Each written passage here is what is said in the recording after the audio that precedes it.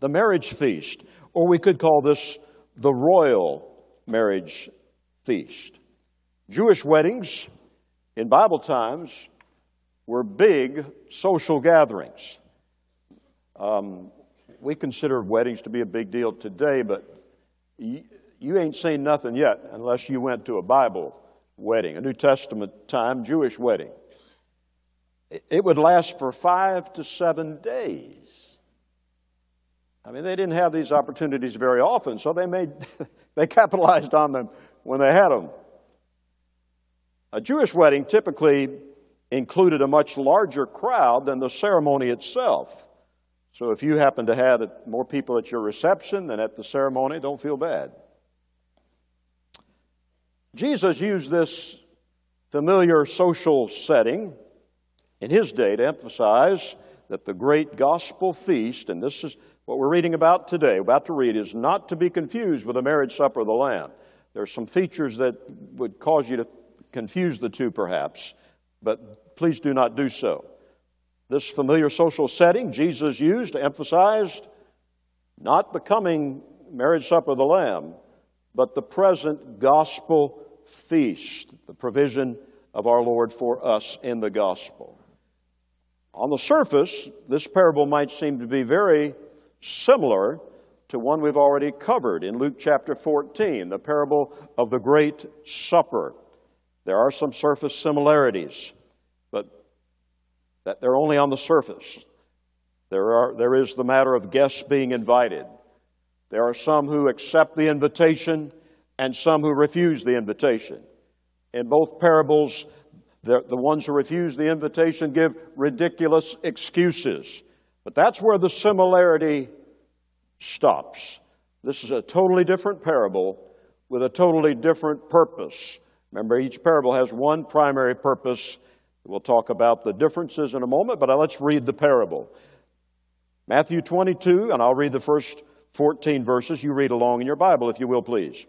And Jesus answered and spake unto them again by parables, and said, The kingdom of heaven is like unto a certain king, which made a marriage for his son, and sent forth his servants to call them that were bidden to the wedding, and they would not come. Again he sent forth other servants, saying, Tell them which are bidden, or those who are invited, Behold, I have prepared my dinner. My oxen and my fatlings are killed, and all things are ready. Come unto the marriage. But they, the ones who were bidden, invited, made light of it, and went their ways, one to his farm, another to his merchandise. And the remnant took his servants, and entreated them spitefully, and slew them. But when the king heard thereof, he was wroth, he was angry. And he sent forth his armies, and destroyed those murderers, and burned up their city. Then saith he to his servants, The wedding is ready, but they which were bidden, invited, were not worthy. Go ye therefore into the highways, and as many as ye shall find, bid to the marriage. So those servants went out into the highways, and gathered together all as many as they found, both bad and good. That's significant. And the wedding was furnished with guests. And when the king came in to see the guests, he saw there a man which had not on a wedding garment. And he saith unto him, Friend, how camest thou in hither not having a wedding garment? And he was speechless. Then said the king to the servants, Bind him hand and foot, and take him away, and cast him into outer darkness. There shall be weeping and gnashing of teeth. For many are called, but few are chosen.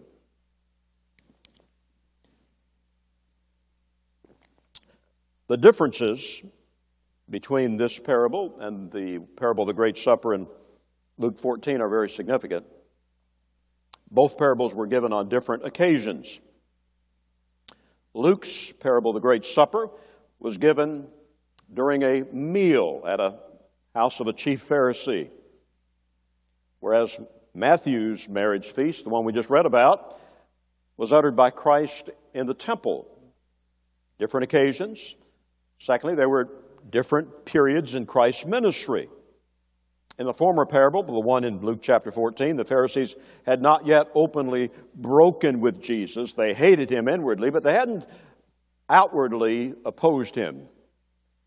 But in the parable we just read, in Matthew 22, their animosity had reached a boiling point if you read the preceding chapter and see the parables that Jesus directed at them. They were hell-bent on having this troublemaker executed. Luke's account of the parable of the Great Supper speaks of a private host. It's not a king. It's not even specified as a nobleman. But this feast was given by a king for his son. In Luke's parable, the parable of the Great Supper, the guests were discourteous, and they were just merely shut out of the festival. But here in Matthew, the guests are openly rebellious, and the judgment is they are destroyed. Their city is burned. Pretty severe. So this is not one of those stories where everybody lives happily ever after. It's a pretty heavy story. There's a guest in this story who comes to the wedding feast, not the ceremony, the wedding feast, and he doesn't have on the proper attire. And as we'll see in just a moment, it wasn't because he didn't get the memo. He didn't read the fine print on the invitation. Oh no, he's far more culpable than that.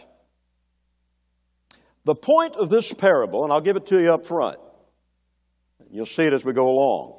Every parable has one main point. An allegory has a bunch of points. Everything stands for something. But in a parable, there's one main point. Here's the point.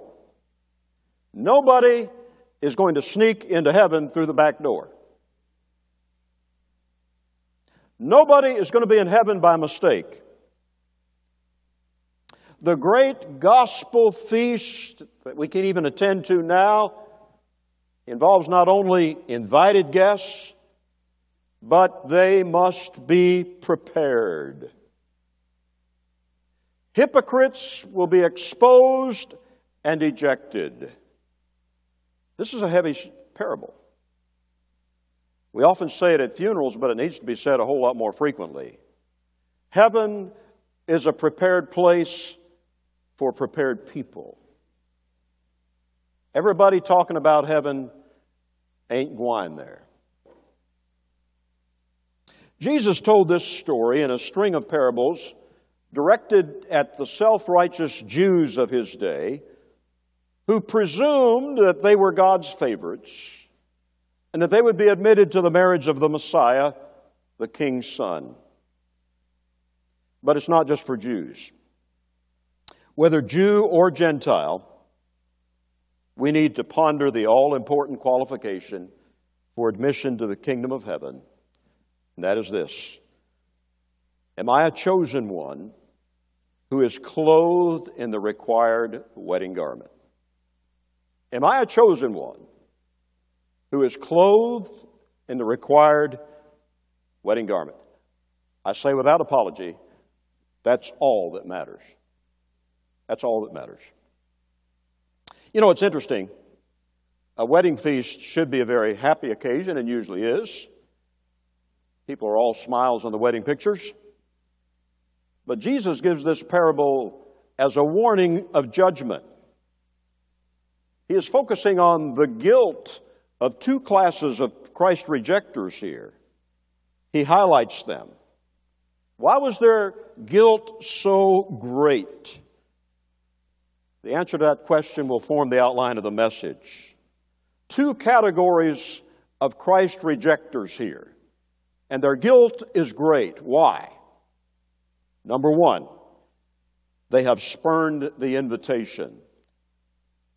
These, in verse 3, have spurned the invitation. People continue to do that. It says, and he, a certain king, sent forth his servants to call them that were bidden, invited to the wedding, and they would not come. Notice that phrase, they would not come. It does not say they could not come. Now, this was a king who gave the invitation. So he was giving it to his subjects.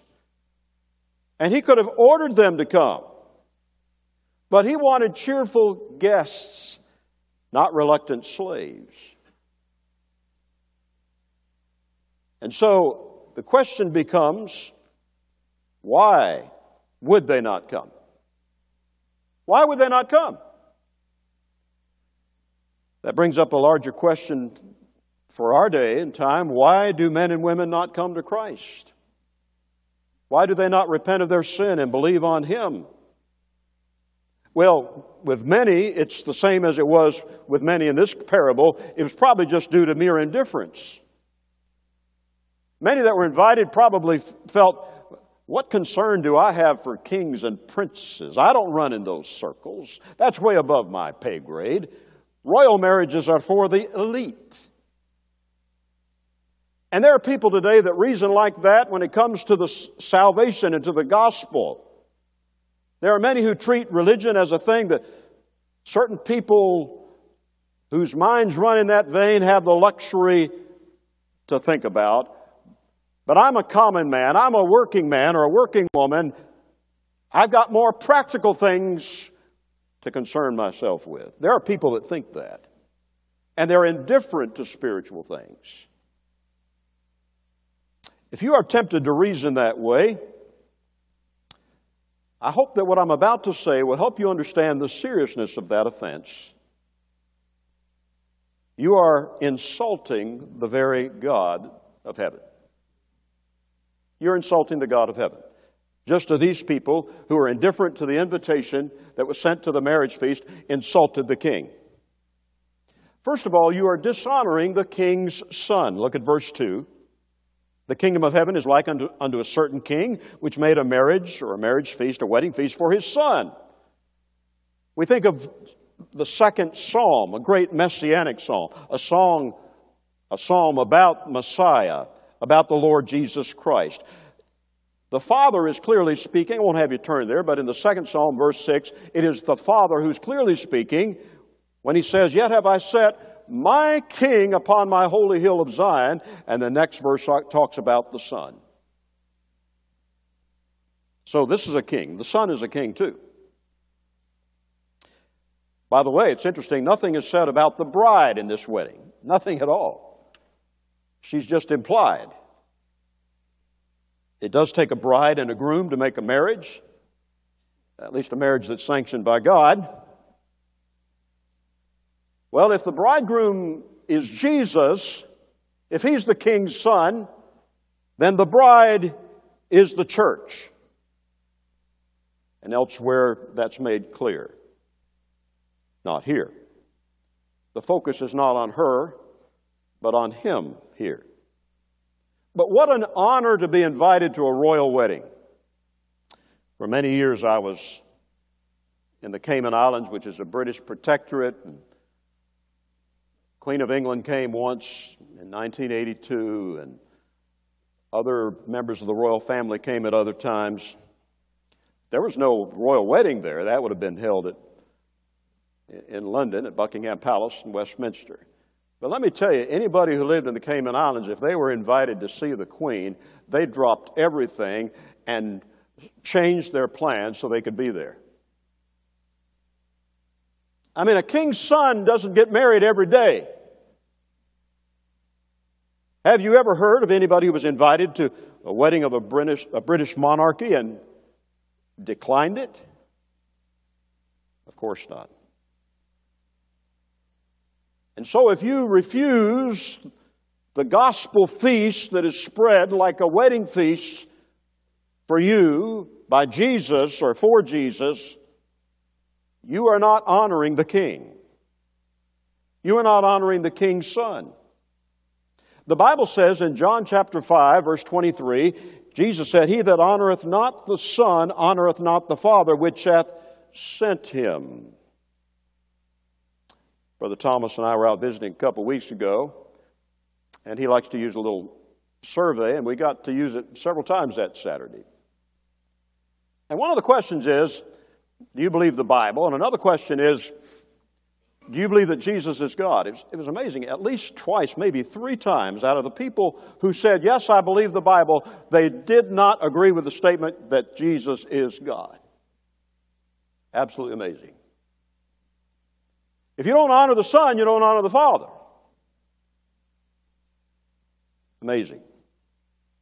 Many are like Nicodemus. When it came to saying nice things about Jesus, he came to Jesus by night. He thought he was going to flatter Jesus. He said, Rabbi, teacher, we know that thou art come from God. No man can do the miracles that you do except God be with him. But he stopped short of saying, except he be God. Jesus wasn't flattered. He's more than a great teacher. He's more than a miracle worker. He's more than a good man. In fact, he's not absolutely good unless he is God. How much better it is, instead of stopping short of acknowledging that, to do like Thomas did, though he was a week late in doing it, but a week after Jesus was raised from the dead, and he finally saw the resurrected Christ, and he saw the nail prints and the wounded side, and he reached out his hand. He said, my Lord and my God. The Jehovah's Witnesses have a hard time with that one. Someone has well said, to deny the person of Christ is to renounce the gospel itself. If we are going to be accepted of Him, we must be in the beloved. Ephesians chapter 1, verse 6. The Father's love for the Son is the pledge and the type of ours. You must understand, you cannot understand love unless you realize how much the Father loved the Son and the Son loves the Father. That's where it all started. And that's the love that Jesus prayed for in John 17 that would be in you and in me. Can you imagine that? What kind of love that is? Do not overlook the fact that the way God honors the marriage of His Son is by preparing a banquet of love for Him. Isn't that something? That's how He wanted to honor His Son. How generous. What a privilege to be invited. So, the first class of Christ rejectors here committed a great offense because they dishonored the Son by refusing the invitation. Secondly, they dismissed the finished work of Christ. You say, Pastor, I know you can see things in the Bible I don't see, but where in the world did you get that? Okay, please follow me carefully. Look at verse 4. Again, He sent forth other servants, saying, tell them which are bidden, which are invited, behold, I have prepared my dinner. My oxen and my fatlings, my fattened cattle are killed. And notice the next phrase. If I were you, I'd underscore it in my Bible. And all things are ready. All things are ready. Come unto the marriage.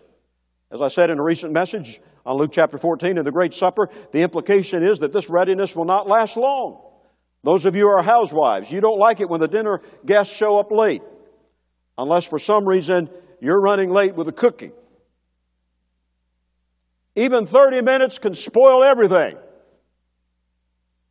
It's hard to have goodwill and be an entertaining hostess when your guests are a half hour late. As far as God is concerned, don't miss this. Everything that needs to be done for your salvation and mine has been done. Jesus cried, it is finished from the cross. He has died. The Father has been propitiated. All things are ours in Him. Pardon for sin, favor with God, peace of conscience, access to our Father, the indwelling of the Holy Spirit, and on we could go. All things are ready as far as God can make them. All that is left for us to do is come. All the fitness He requires is that you see your need of Him and come. Just come to the gospel feast. You don't have to bring a dessert. You don't have to bring a side dish. Everything is furnished. Even the required wedding garment, as we'll see in a moment. Just furnish yourself. And yet many refuse to do that. Like the first category of Christ rejectors here, they make light of the invitation. Verse 5, but they made light of it. and went their ways, one to his farm and another to his merchandise. Hey, people nowadays do that, make light of the gospel invitation, and they can use Scripture to justify it, they think. I've witnessed to people, when I talk to them, why have you given yourself to God? Why haven't you surrendered to the Lordship of Jesus Christ?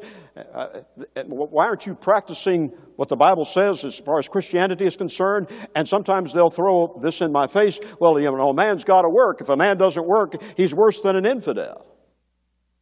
And they use that to justify their neglect of spiritual things. I've had people do that.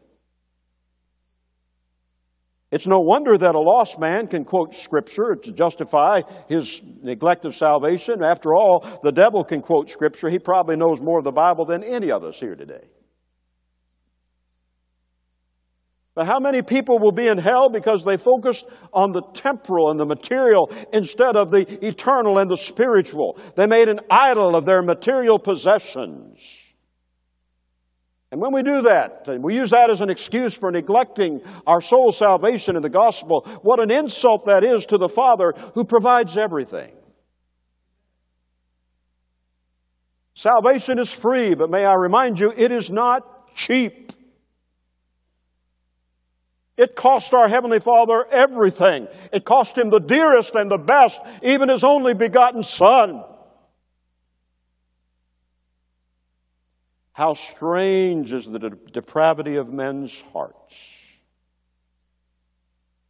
that they would spurn what they need the most that is freely offered. How strange. It gets worse. Thirdly, those who resisted this invitation, who spurned it, not only did they dishonor the Son, they discredited God's messengers. Verse 6, and the remnant, the rest, took his servants. These are the soul winners. These are the servants of God that give the gospel, and entreated them spitefully and slew them. Let me remind you that when you mistreat God's servants, you're barking up the wrong tree as far as God is concerned. The king got really angry here, verse 7. He was wroth. He was incensed. Did you know Jesus takes personally the way we treat His servants? When Saul of Tarsus was on the road to Damascus, and his whole intent was to arrest believers there, those the followers of the way, and bring them back to Jerusalem for trial, and if he had anything to do with it, have them executed. But he was struck by a bright light from heaven. He heard a voice. What did the voice say? Saul, Saul, why persecutest thou me? Wait a minute. He didn't think he was doing anything against Jesus. He was just going after Jesus' people. But Jesus implicates Himself with His people. Jesus told the 12 when He sent them on that first short-term mission trip, he that receiveth you receiveth me, and he that receiveth me receiveth him that sent me. He said a little bit later, according to John chapter 15, if the world hate you, ye know that it hated me before it hated you. The servant is not greater than his Lord. If they persecuted me, they're going to persecute you too. If they have kept my saying, they will keep yours also. But all these things will they do unto you for my name's sake. He that hateth me, hateth my Father also. Those are select verses from that great chapter. Now, in order to understand the seriousness of this spurning of the invitation, you need to realize that actually 3 invitations are in view here. We're a little bit familiar with this because usually before we send a formal invitation, we send a save the date card, right? Well, it wasn't exactly that here, but you get the idea. The first invitation was referred to in verse 3 when the response was they would not come. They would not come. According to the culture in the East at this time, a preliminary invitation would be sent out, leaving the exact day and hour TBD, to be determined when the feast was actually ready. But the second invitation was more detailed and urgent. We read about that in verse 4. All things are ready, come unto the marriage. A refusal here was really an insult when these people made light of it and went their ways, one to his farm and another to his merchandise. But a third invitation is alluded to in verses 8 through 10, when the king says to his servants, "The wedding is ready, but they which were bidden were not worthy. Go ye therefore into the highways, and as many as ye shall find, bid or invite to the marriage." And when you examine the context, especially of the prior verses, you see that the obvious reference is primarily to Israel, especially in the invitation. It was Israel who had rejected the multiple prophets God sent them during the Old Testament dispensation. Jesus talked about that in the very next chapter, chapter 23.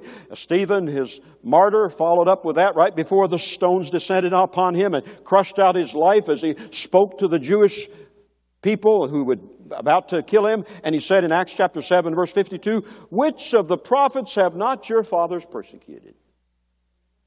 Which of the fathers? I mean, a whole string of them. And yet they were such hypocrites, the Jewish people at this time, that they decorated the tombs of the very prophets their fathers had rejected. Wow. How much more of a hypocrite can you be? But lest you think, well, that doesn't affect me, I'm a Gentile. Gentiles don't come off squeaky clean here either. Surely they are represented by the ones found in the highways. It talks about the highways here. By the way, Rome, and Rome was a Gentile empire. Rome was renowned for its elaborate highway construction. And it talks about the good and the bad who responded to this third invitation. And I don't have time to go into that. I think it probably refers to their moral character, but even if that's a reference to their outward moral character, at least one who responded among these who were good and bad to come to the wedding feast refused the required wedding garment. But before I leave that point and get on with something else and get ahead of myself here, I just want to emphasize, don't make light of God's messengers. God takes that personally. And I'm going to say something that's directed to this independent, fundamental Baptist church. I know who I'm speaking to. I've been around the block a few times. I'm a little bit older than I look. I hope you think that. And here in affluent America, in the buckle of the Bible Belt,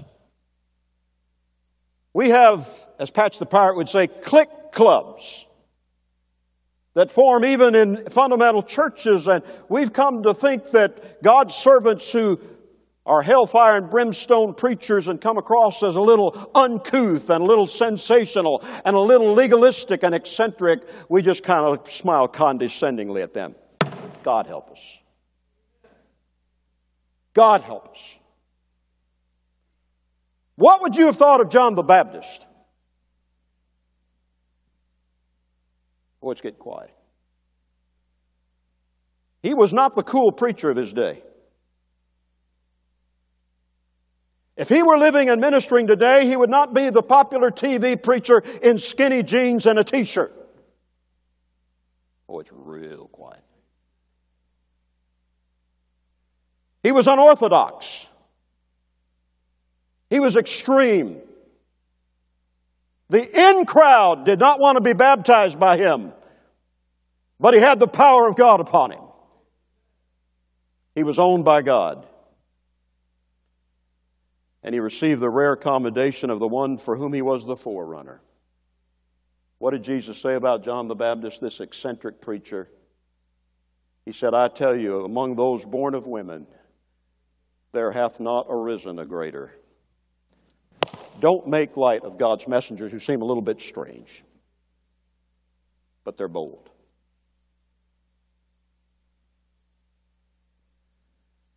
When I hear a street preacher say, I was out in Montana to see my daughter and son-in-law. And I heard a street preacher out there in, maybe it was in Helena or one of the larger cities, which aren't that large by our standards. And people were making fun of him.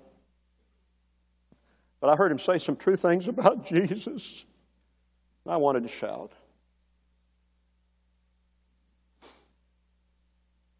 What happened to those who refused the two invitations and made light of the king's servants who conveyed them?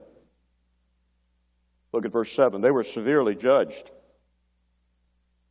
And when the king heard thereof, he was wroth, and he sent forth his armies and destroyed those murderers and burned up their city.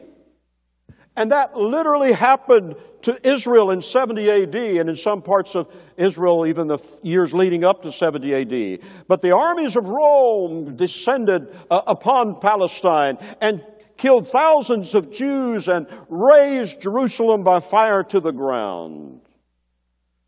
And if you're discerning, you might be saying, well, but it doesn't say Rome's armies. This king refers to them as, or the Bible, Jesus refers to them as his armies, the armies of the king. Wait a minute. The armies of Rome were just the rod of God's anger. Just as centuries earlier, Nebuchadnezzar and the Chaldean, the Babylonian hordes were God's servants to judge his people and take them captive for 70 years. Don't miss that. Well, there's a second category of Christ rejectors. I must hasten. Time is fleeting. It's 1 minute to 12, in case you were wondering. That means absolutely nothing, but anyway. The second category of Christ rejectors is those who wear unacceptable attire. This is not one of those fairy tales where everybody lives happily ever after. I told you that already. The judgment just keeps getting worse. Verses 11 through 14 seem to be a separate parable. I won't read them in their entirety. I'll read the verses as I come to them. But they constitute an integral part of this parable. It's not a separate parable. But Jesus introduces part B of this parable with the words in verse 11, and when the king came in to see his guests. I love that. Here is the climax of the whole feast. What a privilege. The greatest one of the whole feast. The king himself came to see the guests. He didn't just provide the banquet and leave the guests to eat by themselves. I'm glad God comes to every true gathering of His church. He inhabits the praises of His people. What a wonderful thing last Sunday night to have a Singspiration, a praise service. And I've been thinking about the note we finished on all week long. It's blessed my heart. We sang at the close, "The Lamb is all the glory of Emmanuel's land." Does that captivate you? Does that tantalize you? Oh, let's praise Him. God's among us when we praise Him. He came. The King came. He looked. He saw. Oh, they saw Him, but we see Him through a glass darkly. Through the gospel in this age. One day we'll see Him face to face. But right now we see Him darkly. He saw what the guests were wearing. And He noticed that one man was not wearing what he was supposed to. The required wedding attire furnished. We don't know this for a fact, but perhaps the other guests did not notice. Maybe what he was wearing was very close to the required attire. But it was something he had put on. He had furnished, not the king. And if so, that reminds us that Jesus said, don't worry about the tares among the wheat. I'll take care of that at the end of the age. In Matthew 15, verse 13, every plant that my Father hath not planted shall be rooted up. I've been around a long time, and I've seen some people that I thought better of who just turned their backs on God and followed Jesus no more. I'm shocked. Remember, this is the King Himself. This is not His Son. And that's why this is not the marriage supper of the Lamb. This is not talking about the second coming. The King has not yet made His debut. There are times and ways in which God Himself exposes and judges hypocrites even before the last judgment. There are times when, and this has happened many times in the history of revival, when God visits His church in solemn seasons. There are times when the spiritual temperature of the church of the living God is raised so white hot that, as in the book of Acts, one couple who even tried to lie to the Holy Ghost was exposed and judged right on the spot. If God did that today, how many of us would be left? Why was there such severe judgment upon this one man? What was so egregious about this hypocrite? Mention three things very quickly. Won't be as long as the three things on the first point. But I hope the Lord will speak to our hearts. What was so egregious about this man not having on the wedding garment? First of all, he was rebelling against the rules of the palace. He was an enemy at the feast. And again, we need to be reminded that the enemies of God and of Christ are not just the ones outside the church. Sometimes they're the ones in it. While some refuse to come to the wedding of His Son, others press into the banquet, but they're still His foes. And I'm glad we can go back to 2 Timothy 2:19 and remember what that says, what Paul told Timothy. Nevertheless, the Lord knoweth them that are His. Nobody's going to sneak in the back door of heaven. The Lord knoweth them that are His. The other guests here cheerfully put on the required wedding garment, but this man did not. This was inexcusable. He was a rebel. He defied the rules of the palace. He operated under his own rules. The attitude of his heart is expressed by another man in another parable, Luke 19, verse 14. I will not have this man to rule over me. And so he wasn't going to keep the commands of the palace. Now, I remind you, the Bible says in 1 John that the commands of God are not grievous. They're not burdensome. Jesus said, if you love me, keep my commandments. If a man love me, my Father will come in unto him. He'll keep my commandments. You won't chafe at God's commands. You won't talk about your liberty in Christ in that sense. You won't try to go rogue. You'll gladly, cheerfully keep the commandments of Jesus. But the offense of this man was egregious, secondly, because he respected not the prince, the king's son. Why was there a prescribed wedding garment in the first place? It was to honor the son. Think about that. Nobody else in the crowd would stand out if everybody had on the same thing. I love that song we finished with last week. The Lamb is all the glory. In Emmanuel's Lamb. I know when we lose a loved one, I've lost several. We can't wait to see them again. I praise God for that. But beloved, when we get to heaven, we're going to be fixated on one. The Lamb is all the glory of Emmanuel's Lamb. We must honor the Son. This man came in with other invited guests, and he wasn't about to yield any homage to the prince. He was still a rebel at heart. Yet the Bible says in that marvelous messianic psalm we've already quoted from, the second psalm, verse 12, the last verse of that chapter, kiss the Son, give homage to the Son, pay respect to the Son, lest He be angry and ye perish from the way when His wrath is kindled but a little. Why did this man come at all? You ever thought about that? Why are there hypocrites in the church? The answer is part of this, what Paul talks about as the mystery of iniquity. There are people who desire the best of both worlds, don't they? They're kind of like Balaam, the false prophet in the Old Testament, who said, let me die the death of the righteous. But he loved the wages of unrighteousness.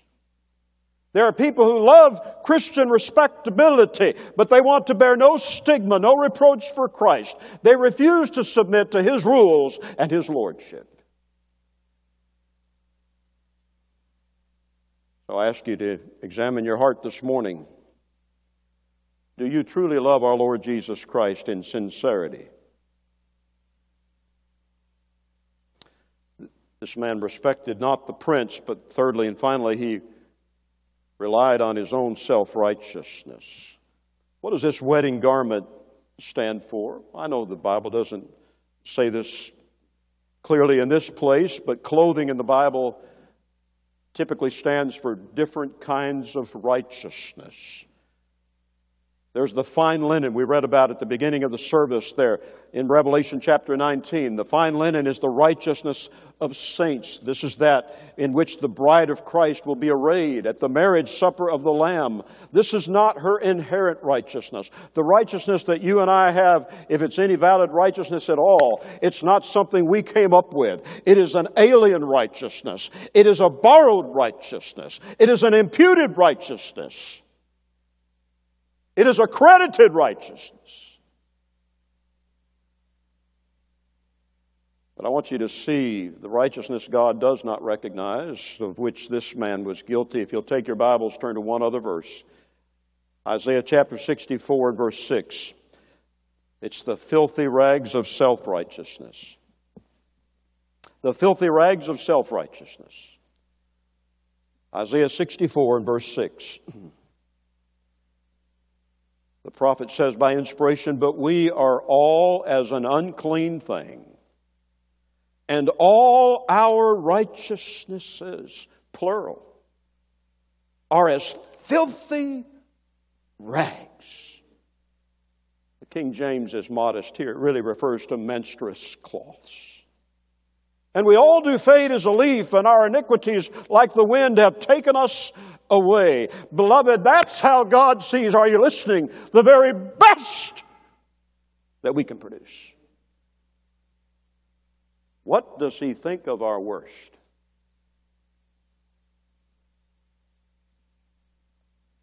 This is what sinful man has tried to do from the beginning. Cover his sin. You know what happened with our first parents in the Garden of Eden. As soon as they sinned, they were guilty. They knew they had to cover their nakedness. They didn't even realize they were naked before then. So Adam and Eve sewed little fig leaf aprons, and God saw right through them. He sees right through your efforts to cover your sin. And so God Himself slew an innocent animal. God Himself brought the skins and covered Adam and Eve. He did it all.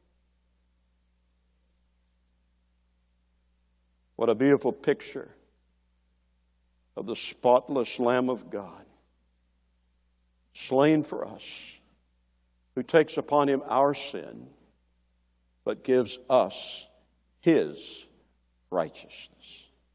The only righteousness that God will recognize. I'm almost done. A word of warning here, too, just like with the first category of Christ rejectors. This parable finishes on a somber note, verse 13. Then said the king to the servants, "Bind him hand and foot," this man that didn't have on the wedding garment, "and take him away and cast him into outer darkness. There shall be weeping and gnashing of teeth." He was speechless. His mouth was stopped. Oh, I witness to some people these days, and they're not speechless. I can barely get a word in edgewise. And they have more excuses for not being saved than Carter has liver pills. But let me tell you, when they stand before the judge, they'll be speechless. The secrets of men's hearts will be revealed. And God will instruct that they are to be taken hand and foot, cast into outer darkness. There shall be weeping and gnashing of teeth. This isn't a Baptist purgatory. This is hell.